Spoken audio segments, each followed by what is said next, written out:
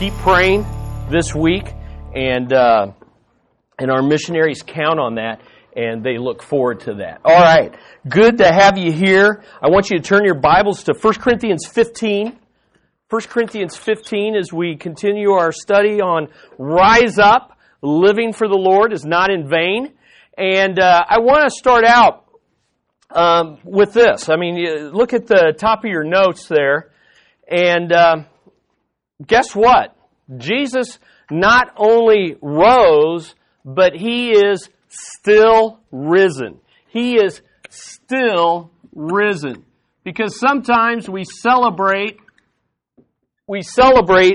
Easter, and we get all excited, and then we move on, and we kind of get back to the routine, but He is still risen, and that makes all the difference in the world. Living for Him is never in vain, it's never fruitless, it's never meaningless, it's never useless. Why? Because He is risen. And one of the ways in 1 Corinthians 15, if you've turned there, one of the ways that Paul, or the Holy Spirit caused Paul to emphasize that is, at least I found 6 times in these short verses, from verses 1 to 20, at least 6 times, Paul uses the perfect tense to say Christ has risen. And we said a couple weeks ago, or last week, that the perfect tense means something happened in the past with ongoing results on into the present. Something happened back there. Christ rose in the past, but that means He's still risen right now. And 6 times in verse 4, verse 12, verse 13, verse 14, verse 17, verse 20, Paul uses, in contrast to the verbs all around, when he talks about Christ has risen, He rose and He's still risen today. And that should impact our lives. It means our lives are not in vain. Living for the Lord is not in vain. Now, because the devil could not prevent Christ from rising from the dead, and because he can't do anything about Him still being risen from the dead, he does everything he can to try to deceive people into thinking it never happened. He is working overtime 2,000 years later in trying to get people to be deceived into thinking that it never happened. And that's why we have verse 12. Think about it. The greatest chapter on the resurrection in the Bible, 1 Corinthians 15, is written because Christians were being deceived into thinking it hadn't happened. Now you say, them dummies, that wouldn't be me, but that could be us. In fact, when you think it couldn't be you, you're most likely to be you, okay? Because here were Christians that were being deceived. Because look at verse 12. Now, if Christ is preached that He has been raised from the dead, how do some among you say that there is no resurrection of the dead? That's the whole reason chapter 15 was written. And so we saw last week, don't be deceived into thinking that there is not a future bodily resurrection for all believers. And we saw there's 3 reasons why we might be deceived into thinking that. The devil distorts gospel doctrine, and the world mocks gospel doctrine, and the flesh rejects gospel doctrine. And what's so interesting is we saw last week, those 3 points were all made in 1st and 2nd Corinthians because they were being duped by the devil. They were being squeezed into the world's mold, and their own flesh, the natural man, rejects gospel doctrine. So we talked about that, and we said, look, if you get deceived into denying this stuff, it's devastating. The gospel dominoes begin to fall, and we saw that they were 7 of those. Denying essential doctrines has devastating consequences like dominoes falling. And the key verse for that is verse 13. Look at verse 13. He says, look, why are you being deceived in this? Because look at verse 13. But if there is no resurrection of the dead, if you deny this, then 7 dominoes fall. And we saw those last week, and we see them in verses 13 through 19. So look at your Bibles, and let's read through 13 through 19. And we'll pick it up in verse 12, and let's read it together. Now, if Christ is preached that He has been raised from the dead, How do some among you say that there is no resurrection? So there's the denial due to deception. But he says, look, but if there's no resurrection from the dead, and here's the domino, 7 begin to fall. The first is, not even Christ has been raised. You can't deny the future without denying the past event of Christ's resurrection. And here it goes, verse 14. And if Christ has not been raised, then our preaching is vain. We have preaching the resurrection is fruitless if it didn't happen. And also, your faith is in vain. Your faith and trust in that gospel is vain. And then 15, moreover, we are even found to be false witnesses of God, because we testified against God that He raised Christ, whom He did not raise, if in fact the dead are not raised. For if the dead are not raised, not even Christ has been raised. Now he repeats that one twice, because that's the key one. Then he moves on, verse 17. He comes to the fifth domino. And if Christ has not been raised, your faith is worthless. Why? Because you are still in your sins. There's no forgiveness without the resurrection. And then 6, then also those who have fallen asleep in Christ have perished. Any loved ones who have accepted Christ and are dead, no hope of seeing them, no hope of reuniting, no hope of celebrating with them in the future after the resurrection. And then finally, the 7th, and if we have hoped in Christ in this life only, if the only hope of being with Christ is what we have right now, well then, we are of all men to be most pitied.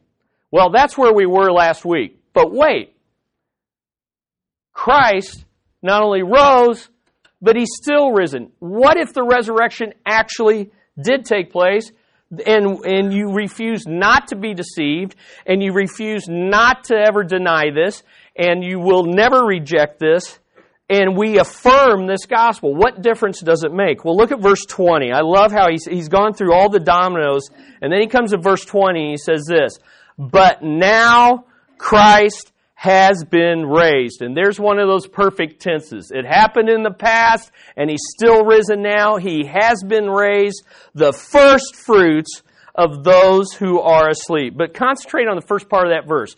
Christ has and is still risen. What does that mean? Well, here's what we want to look at this morning. Affirming the doctrine of the bodily resurrection frees us to declare the gospel with joyful confidence. Listen, if this is what you affirm, if this is what you really believe that we celebrated a couple weeks ago, then we should be declaring the gospel with joyful confidence. And just to show you that, turn your Bibles to Luke chapter 24. Turn to Luke chapter 24, and I don't want to go into this in deep, but I just thought about this. What happens when people really believe the resurrection? Here's what happens. They change direction and they start telling people about it. They change direction and they start telling people about it. And you could do a whole study of Luke 24 of what happens when people affirm the resurrection. What happens is they change their thinking, they change their direction, they change their priorities, and their tongues let loose and they start sharing the good news. And the first people that we see doing this is in verses 1 through 10. The women who were the first to find the empty tomb, the women who were first to hear the news, He is not dead, He is risen. Why do you look for the living among the dead? And here's what happens in verse 8. And they remembered His words, and they returned from the tomb, and reported all these things to the 11 and to all the rest. Now they were Mary Magdalene and Joanna and Mary, the mother of Jesus, also the other women with them, telling these things to the apostles. But these words appeared to them as nonsense, and they would not believe them. Remember how we talked about there's 3 responses to declaring the resurrection. There is mocking, There is continued interest, suspicion, but hey, I'll listen to you, and there is belief. And sadly, here are the disciples responding like the world would respond with disbelief and all those crazy women, they don't know what they're talking about, and they don't believe them. But what we want to see is these women were headed to anoint a body. They were headed to a cemetery, and as soon as they heard about the resurrection, they got out of that cemetery, and they went among others, and they told the good news. Well, don't stop there. There's two disciples on the road to Emmaus. They're leaving Jerusalem, and they're disappointed.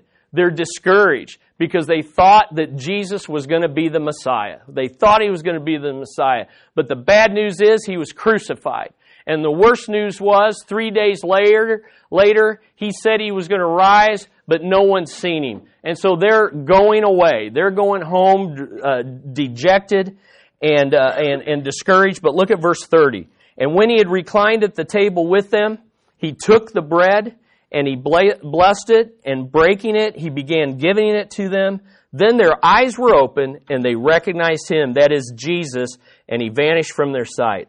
And they said to one another, were not our hearts burning within us while he was speaking to us on the road, while he was explaining the Scriptures to us? And they got up that very hour and returned to Jerusalem. Changed their direction, changed their life, changed their attitudes, and they found gathered together the 11 and those who were with them, saying, the Lord has really risen and has appeared to Simon.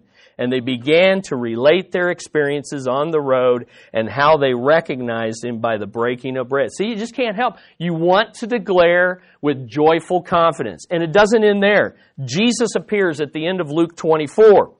Jesus appears in verse 36. Look at verse 36. So right after these guys got back, while they were telling these things, he himself stood in their midst and said to them, peace be to you. And they were startled and frightened, and they thought they were seeing a spirit. See, their first reaction is, there's not bodily resurrection. That's their first reaction. This is a ghost. This is a spirit. And he said to them, why are you troubled? Why do doubts arise in your hearts?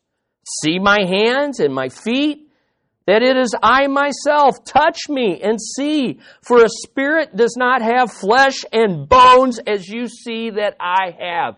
Jesus is God, and yet Jesus is a flesh and blood human being who rose from the dead. That's amazing. And when he said this, he showed them his hands and feet. Why would he show his hands and feet?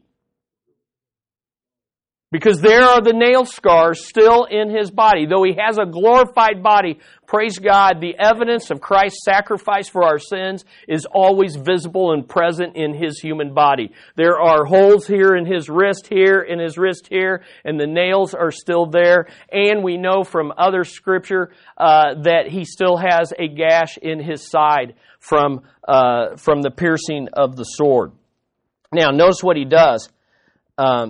And when he said this, he showed them his hands and feet, and while they still could not believe it because of their joy and amazement, he said to them, have you anything here to eat? And they gave him a piece of broiled fish, and he took it and he ate it before him. He's just proven it to him, look, I've got a body, and it's risen, and it's my body, and it's glorified, and it can pass. I don't understand all this. It can pass through walls and doors, and it can beam up and beam down and everything, but it's physical and it's real. And that's just a pretty amazing thing.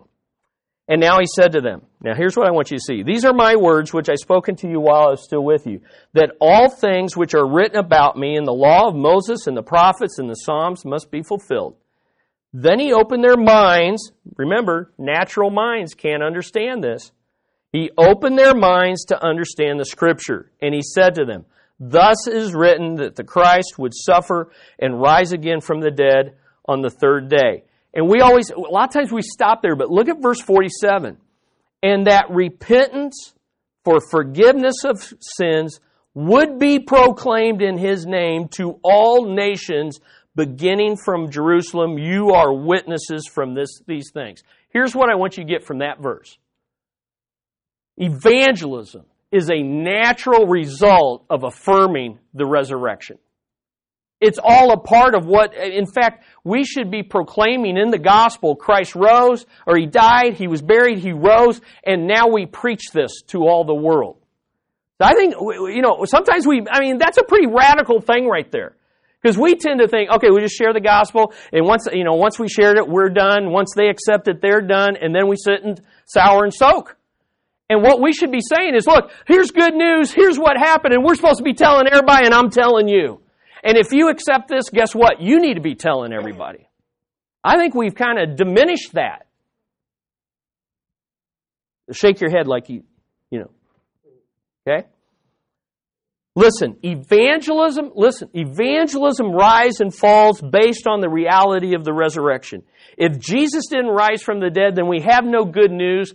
We're worshiping a dead man whose body is long since decomposed, and we have nothing of hope to offer after death. We have nothing. But if the resurrection is true, then every Christian should be compelled to be sharing the good news freely and with great joy.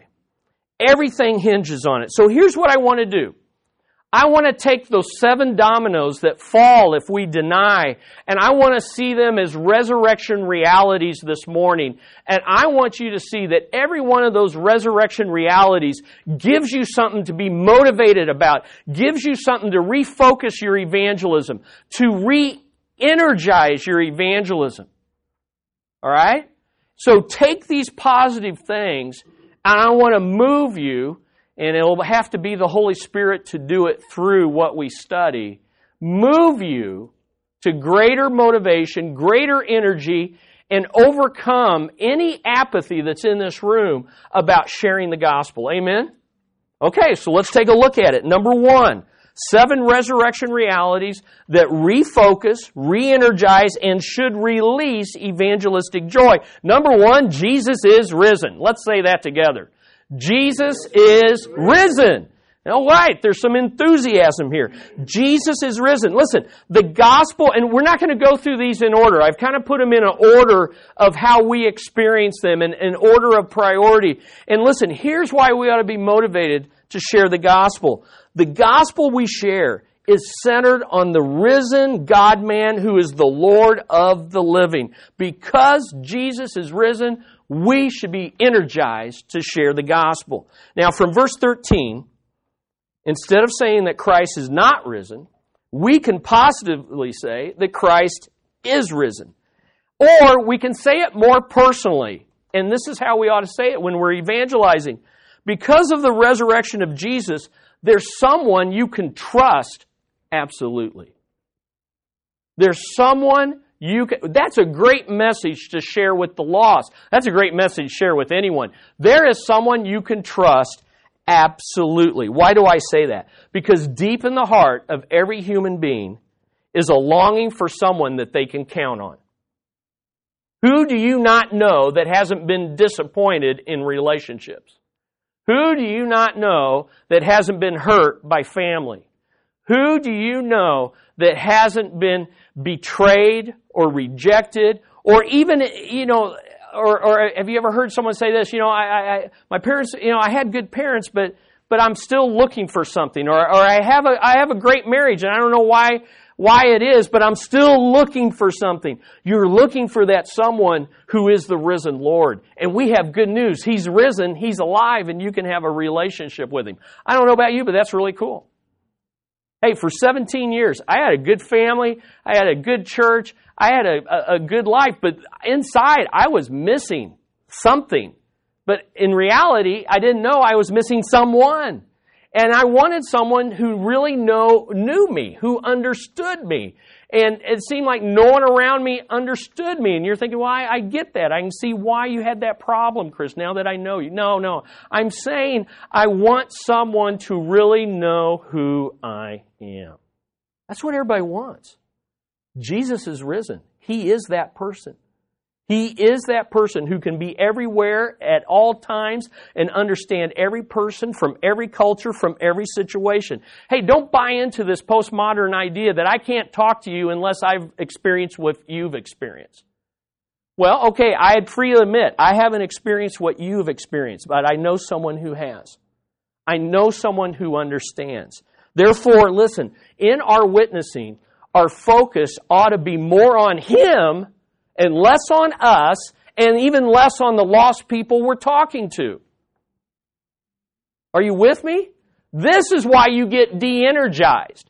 This is why, one reason why, you may be apathetic. Because you're focusing on you. And you're focusing on them. And you're not focusing on the one who is risen. It's like, I don't care what you think of me. I don't care if I totally understand you. I don't care if I get the message totally right. I just know Him, and I want you to know Him. Now, that kind of witness is irresistible. It really is. You say, but what if they have questions? Well, we'll talk about the questions. We'll talk to Him about the questions. We'll go find His book and find questions from His book. But get focused on Him. And listen, I am big on training for evangelism. People poo-poo that. I don't want to memorize anything. Well, guess what? Everybody I've seen that doesn't like training doesn't evangelize either. The people that evangelize have all been trained. People that don't evangelize and don't like training, that's why they don't evangelize. But when you get training, you get some confidence. But listen, even with training, the focus isn't on saying it just right. The focus isn't getting it all right. The focus should be on Him. He's risen. And if He's risen, He'll help me witness, right? And if He's risen, He'll show me what to say, but I've got to open my mouth and talk. Wow, that's good, Chris. Keep going. I will keep going because it's so good. Number 2, here's the second resurrection reality. We are forgiven. Let's say that together. We are forgiven. Yeah, that's awesome. Christ is risen. Listen, if Christ isn't risen, according to verse 17, you and I are still in our sins. But He is risen. So that means we're forgiven. All our sins are forgiven. Now, why do I put this second? Because this isn't the order of the dominoes. I put this second because the greatest motivation for sharing the gospel, second only to our love for the risen Lord, which is number 1, is that we are forgiven. And because I'm forgiven, and as bad as I am, I know you can be forgiven. Because if God can save me and the Apostle Paul, He can save anyone. And because He can save anyone, I've got a message of hope that I'm motivated to share with you. Does that just make sense? I'm forgiven, and I want people to know. Yesterday we were through Amber's volleyball. My circle of lost people is significant, and it's really you can know about dysfunction and the destruction of sin. But when you become relational with people who are suffering that dysfunction, it's just heartbreaking. Man, our culture, our families are just, it's a mess. It's just a mess out there. It's a mess. But I got one guy who, I don't even know how to explain him. He's like I don't know how to explain. Anyway, he likes his beverages. He likes to drink, and he's an older guy. And we just have a go back and forth. I don't think he believes or anything. But anyway, we go to these tournaments, and he's within 5 minutes he's introduced me as, this guy's a preacher. Which I told him yesterday. I said, Michael, I have been introduced to more people that I don't know as a preacher through you than anyone. But we just talk and banter in front of the whole team and all these parents.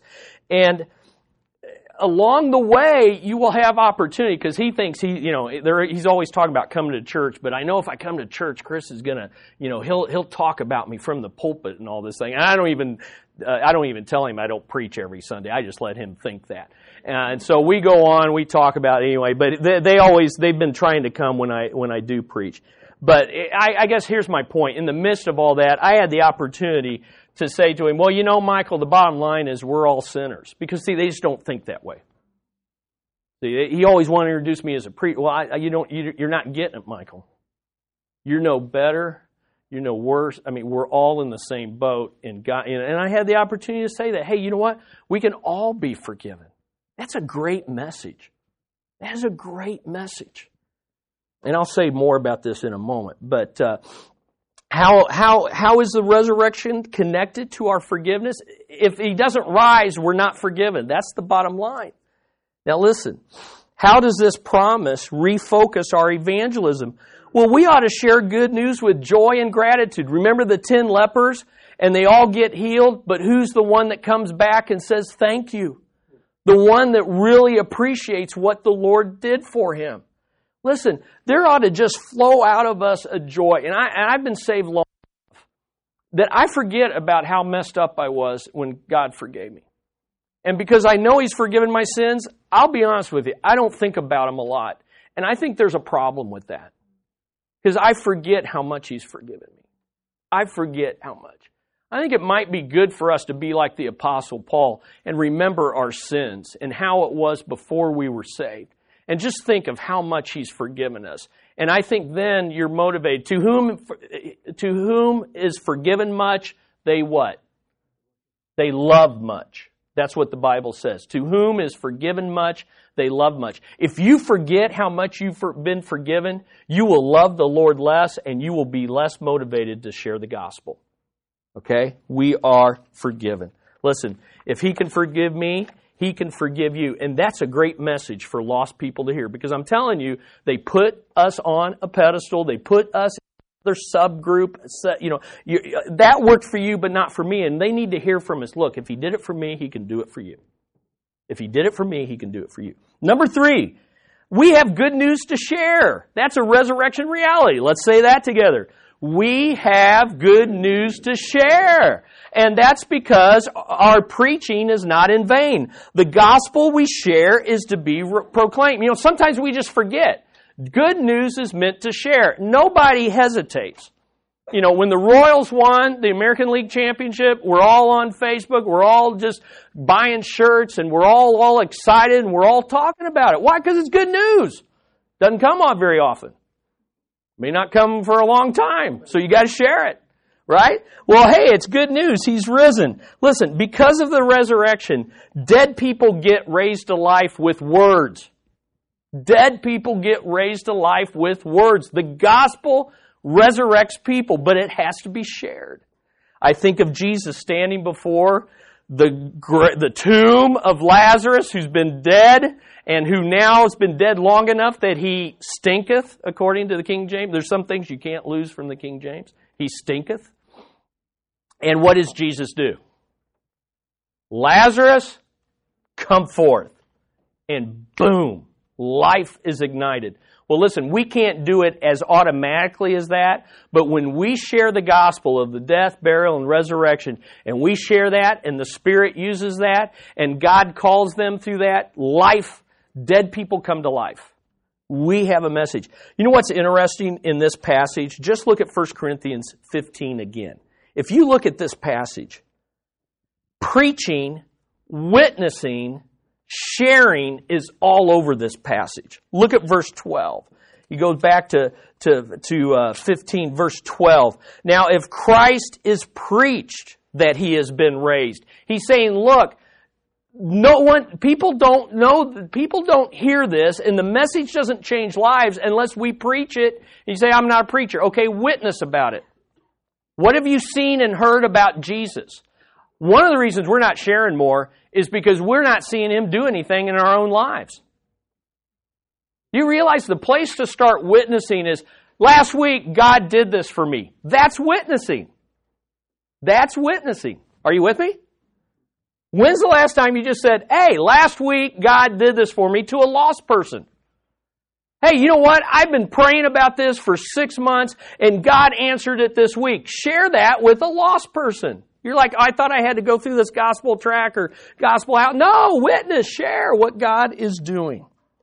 Look at verse 14. He mentions preaching in verse 14. In verse 15, he talks about witnessing. In verses 1 and 2, he says, now I make known to you, that's preaching, the gospel which I preached to you, which you also received, in which you also stand, by which you are saved, if you hold fast to the word which I preached to you. I think he's trying to get us to know something. People don't hear about the resurrection unless we preach it. We have good news to share. Amen? That ought to motivate us. This is good news. I'm not inviting you to follow the teachings of a dead man. No matter how good you may perceive him to be, no matter how wise you may think he is, but Buddha has decomposed. Muhammad has decomposed. Worms are eating their bodies. I invite you to worship the man who rose from the dead and he's alive today. Now, fourth resurrection reality is this. The good news is absolutely true. The good news is absolutely true. That should motivate us to share it. So let's say that together. The good news is absolutely true. The gospel we share is true. So we can be true witnesses of what God has done, what He is doing, and what He is yet to do. Look again at verse 15. Instead of the apostles being false witnesses about the work of God, we can say positively that because of the resurrection, the apostles preach what is true. They're not false witnesses about God. They're true, and what they preach is absolutely true. Now, why is that so radical? Because we live in a culture that denies absolute truth.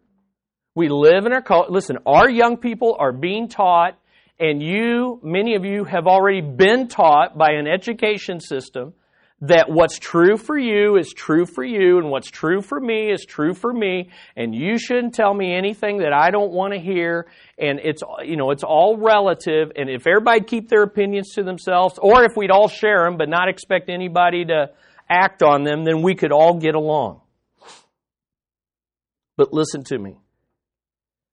There are truths that are true all the time in any culture, in any place, and the fact that Christ is risen is one of them. And because He's risen, He has the right to tell us what is true and what is wrong. I am the way, the truth, and the life, and let me prove that I am the way, the truth, and the life. I rose from the dead. I am the resurrection and the life. Therefore, what I say goes. Now, it's rare for a teenager today who has the guts and the independence to say, for example, in a high school health class, that premarital sex is wrong. Wrong for everybody, not just those who think it's wrong. Or to say that homosexual activity is wrong. Wrong for everybody, not just those who think it's wrong. Or that life begins at conception and abortion is a choice to murder a human being with the right to life. Or that we didn't evolve from monkeys, but were made directly by God in His image. Listen, without conviction that they're absolutes, we don't stand up and say that. Our kids don't stand up and say that. And if you're thinking that just by bringing them to a gospel Bible-believing church, that they're thinking about absolutes, they're not. They're saturated by our culture. They're saturated by our society. And the answer isn't just going to a Christian environment. Because listen, you don't have convictions until you have to stand up against others and say them. So I'm not saying one is right or wrong. I'm just saying everybody has some work to do in this room. Are you seeing me? So if you got a kid that's really high on understanding these truths, but they're not in an environment where they ever have to stand up for them, you need to get them in that environment so they can stand up for them. But if you have one that's saturated by all these relativity, then you've got to work on making sure that they understand that there's absolutes. There's nothing like having to stand and say what you believe.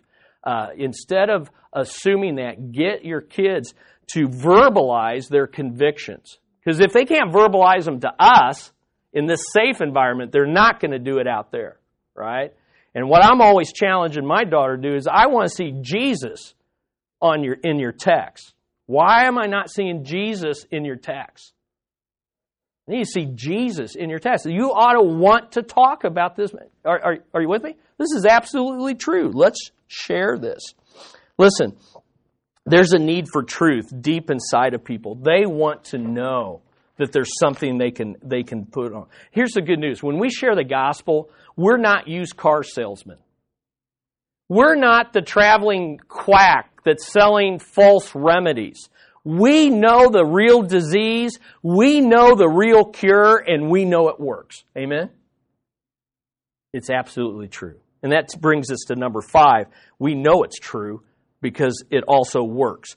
Lives can be radically changed. That's number 5. Lives, this is a resurrection reality. Lives can be radically changed. Let's say that together. Lives can be radically changed. The gospel we share has the power to give birth to a living faith that bears fruit. Listen, the gospel is not only true, but the gospel works. It works practically and it works radically. That's why verse 14 says, your faith is not in vain. Your life's been changed. This works. And that ought to give us confidence to share. And you say, look, I share, but I'm not seeing a lot of lives change. But your life was changed. So you know it works. It does work. Will it work every time? No. What are the 3 responses? What are the 3? Outright rejection. I'll listen, the mocking, the rejection, the scorn, the ridicule. But there's also, hey, I'm not ready to accept, but I'll talk to you more. And then there's people that will believe. The thing is, you gotta share more to see more fruit. But this message will change lives. Ephesians 2 is a classic passage. Ephesians 2, 1 through 10. And you were dead in your trespasses and sin. Dead, separated from God, separated from life, in which you formerly walked according to the course of this world, according to the prince of the power of the air. You were controlled by Satan. And of the spirit that is now working in the sons of disobedience. You were so separated from God, you were under the devil's authority, and you were driven by lust. That's the way I was, that's the way you were. Among them, we too all formerly lived in the lust of our flesh, indulging the desires of the flesh and of the mind, and were by nature children of wrath, even as the rest. But God, being rich in mercy, because of His great love with which He loved us, who were unloving, unwilling, undesiring, even when we were dead, he emphasizes that, dead in our transgressions, made us alive together with Christ. By grace you have been saved, and raised us up with Him and seated us with Him in the heavenly places in Christ Jesus, so that in the ages to come, there in the future, He might show the surpassing riches of His grace and kindness toward us in Christ Jesus. Do you realize in that verse I just read, He told us what God did. He raised Christ. He's telling us what He's doing. He's raising people and spiritually connecting them with Christ. And He told us what God's going to do in the future. He's going to spend all the rest of eternity just showing how rich His grace is towards us in Christ. For by grace you have been saved through faith, and that not of yourselves. It's the gift of God, not a result of works, so that no one may boast. For we are His workmanship. The gospel gives birth to dead people. And it really works. And it radically changes us. Listen, share the good news. Evangelism's not vain. It's not meaningless. It's not unproductive. It's not fruitless. Why? Because Jesus rose. He's seated at the right hand and He grants life to. Just like He calls people by name. He called everyone here who is born again, He called you by name from the right hand of the Father. He said, Randy, come forth. Colby, come forth. Shelley, come forth. He called us and we spiritually rose from the dead. And you passed from darkness to light. Do you remember that day? You may not remember the date, but do you remember the moment when you crossed from death unto life? Were you joyful? Was there peace? Did you want to tell someone? Did you want to share it? That's what we should still be doing. Number 6, there's a 6th resurrection. There's hope beyond the grave. There's hope beyond the grave. Okay, we've done it 6 times. Let's do it again. Let's say that together. There's hope beyond the grave. Okay, let's really say it. There's hope beyond the grave. Why? The gospel we share provides real hope beyond the grave for all who have already died in Christ. Now, this is a great motivation Because here's a news flash. Everybody's dying. Okay? And I realize the younger you are, the less you think about it. But the reality is, young people die too. Bruce's former neighbor, 21-year-old, cancer, gone within a year. It happens. It could happen to our kids. It can happen to anyone. But the reality is, and really, I think we've kind of, in our day and age, we're so busy and we do all these things so impersonally through technology. Hospital visiting is kind of on the outs, I think. Not a lot of, but what an opportunity to share the gospel. Because you can visit anyone who's dying and with confidence say, I know what can happen after death. I know what God can do for you. Because I know the one who's been where you're going. And He can take you through this.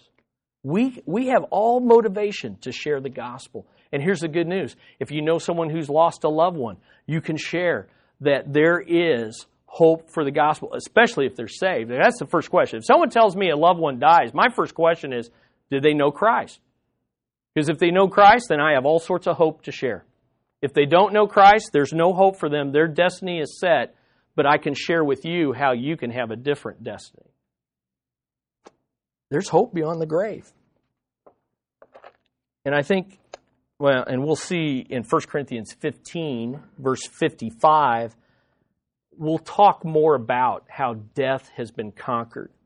But we have confidence. Let me give you the last one. Number 7, our best life is yet to come.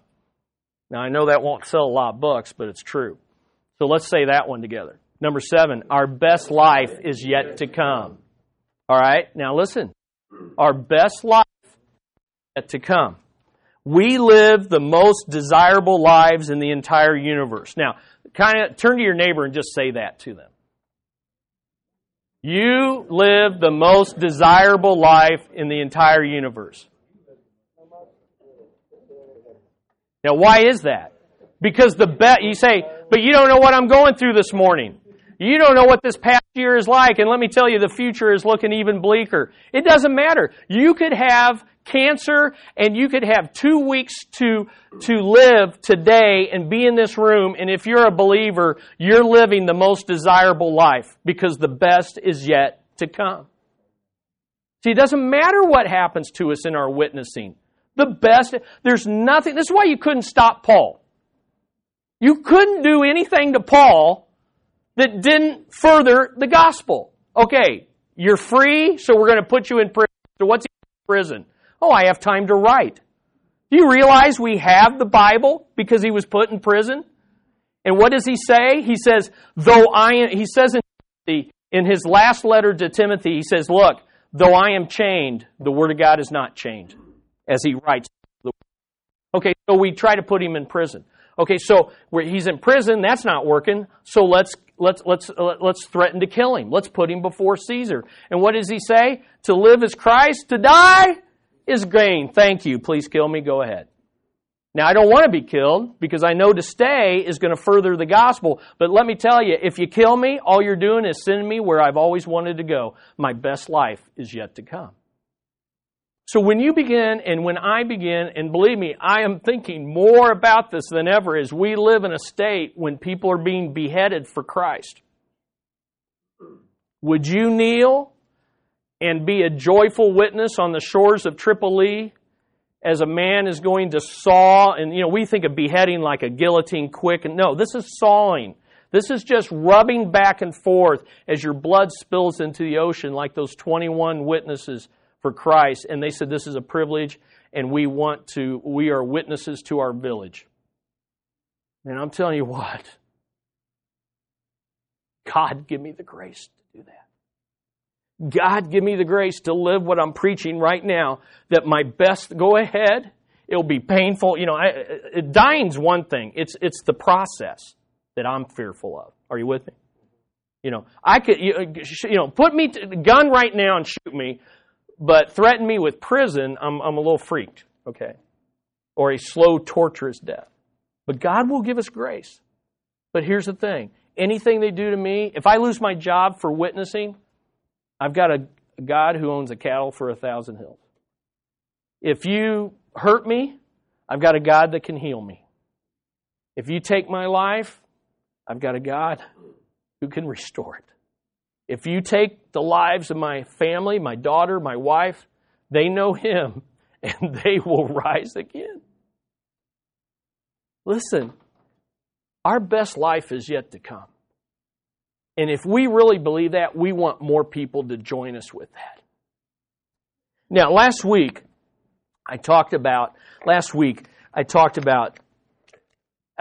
get a track, pick up a track, and then share it with someone this week. And I had every intention to do that. And at the beginning of the week, I prayed about it. I looked for opportunities. And at the beginning of the week, I was surrounded by Christians all the time. So I was kind of bummed out about that. And so I'm still praying about it. Okay, I'm just going to keep looking. I emailed my Grow group. I said, hey, keep looking for opportunities. Keep praying. I'm still praying for opportunities. Then the end of the week comes, right? And you get slack. And yesterday I spent all day with unsaved people. And I came home last night, and I'm like, I just missed my opportunity. You know, when old Michael was giving me the razzmatazz about being a preacher and everything, I've got the relationship with him. I had the opportunity. And I think you're like me. We just get apathetic, and I wasn't being apathetic. I got distracted. It just wasn't priority, like the beginning of the week. If I had entered into the end of the week like I did the beginning of the week, I would have had the track. I would have handed that out. I would have given it to someone. Because I just want to start getting it out. Because when I've done this, good things has happened. What about you? How did this week go? How will this next week go? Get the word out. And the reason I do a track, because it's just, it's the easiest place, it's the easiest. You do whatever you want to do. Walk up and down with a sandwich. I don't care what you do. He's risen. Amen? Don't be apathetic about declaring the gospel, because sharing the gospel, turning conversations to Christ, handing out a tract, it's not in vain. He is risen. Amen? So let's be intentional. So my goal this week is to be as intentional at the end of the week as I was at the beginning of the week. And I'm recommitting. I'm re-energized. What about you? Let's declare the good news. Amen? You have 7 motivating reasons. Pray over these. Think about, and try to relate them. Who do I know that's unsaved that needs one of these 7 things that I can share with? So, we have a job to do. Let's joyfully, confidently, let's go and do it. Let's pray. Father, we come, and I thank you for this message. I'm energized by it, and I've enjoyed thinking through it. I enjoyed praying through it, and Lord, I'm going to enjoy applying it. And so, Lord, we ask you to forgive us. It's easy, the longer you're saved, to be apathetic. It's easy, the more we're distracted by the things of this world. And yet, Lord, you're moving in lives. You're getting attention. You're taking away jobs. You allow things with our health, like you did with Job, to remind us that the best life is yet to come. And so, Father, I pray that your Spirit is energizing people right now, and that we won't be silent this week, but we'll declare what we celebrated 2 weeks ago, that you rose and you're still risen and you're coming again. I pray your blessings on our witness this week. In Jesus' name, amen.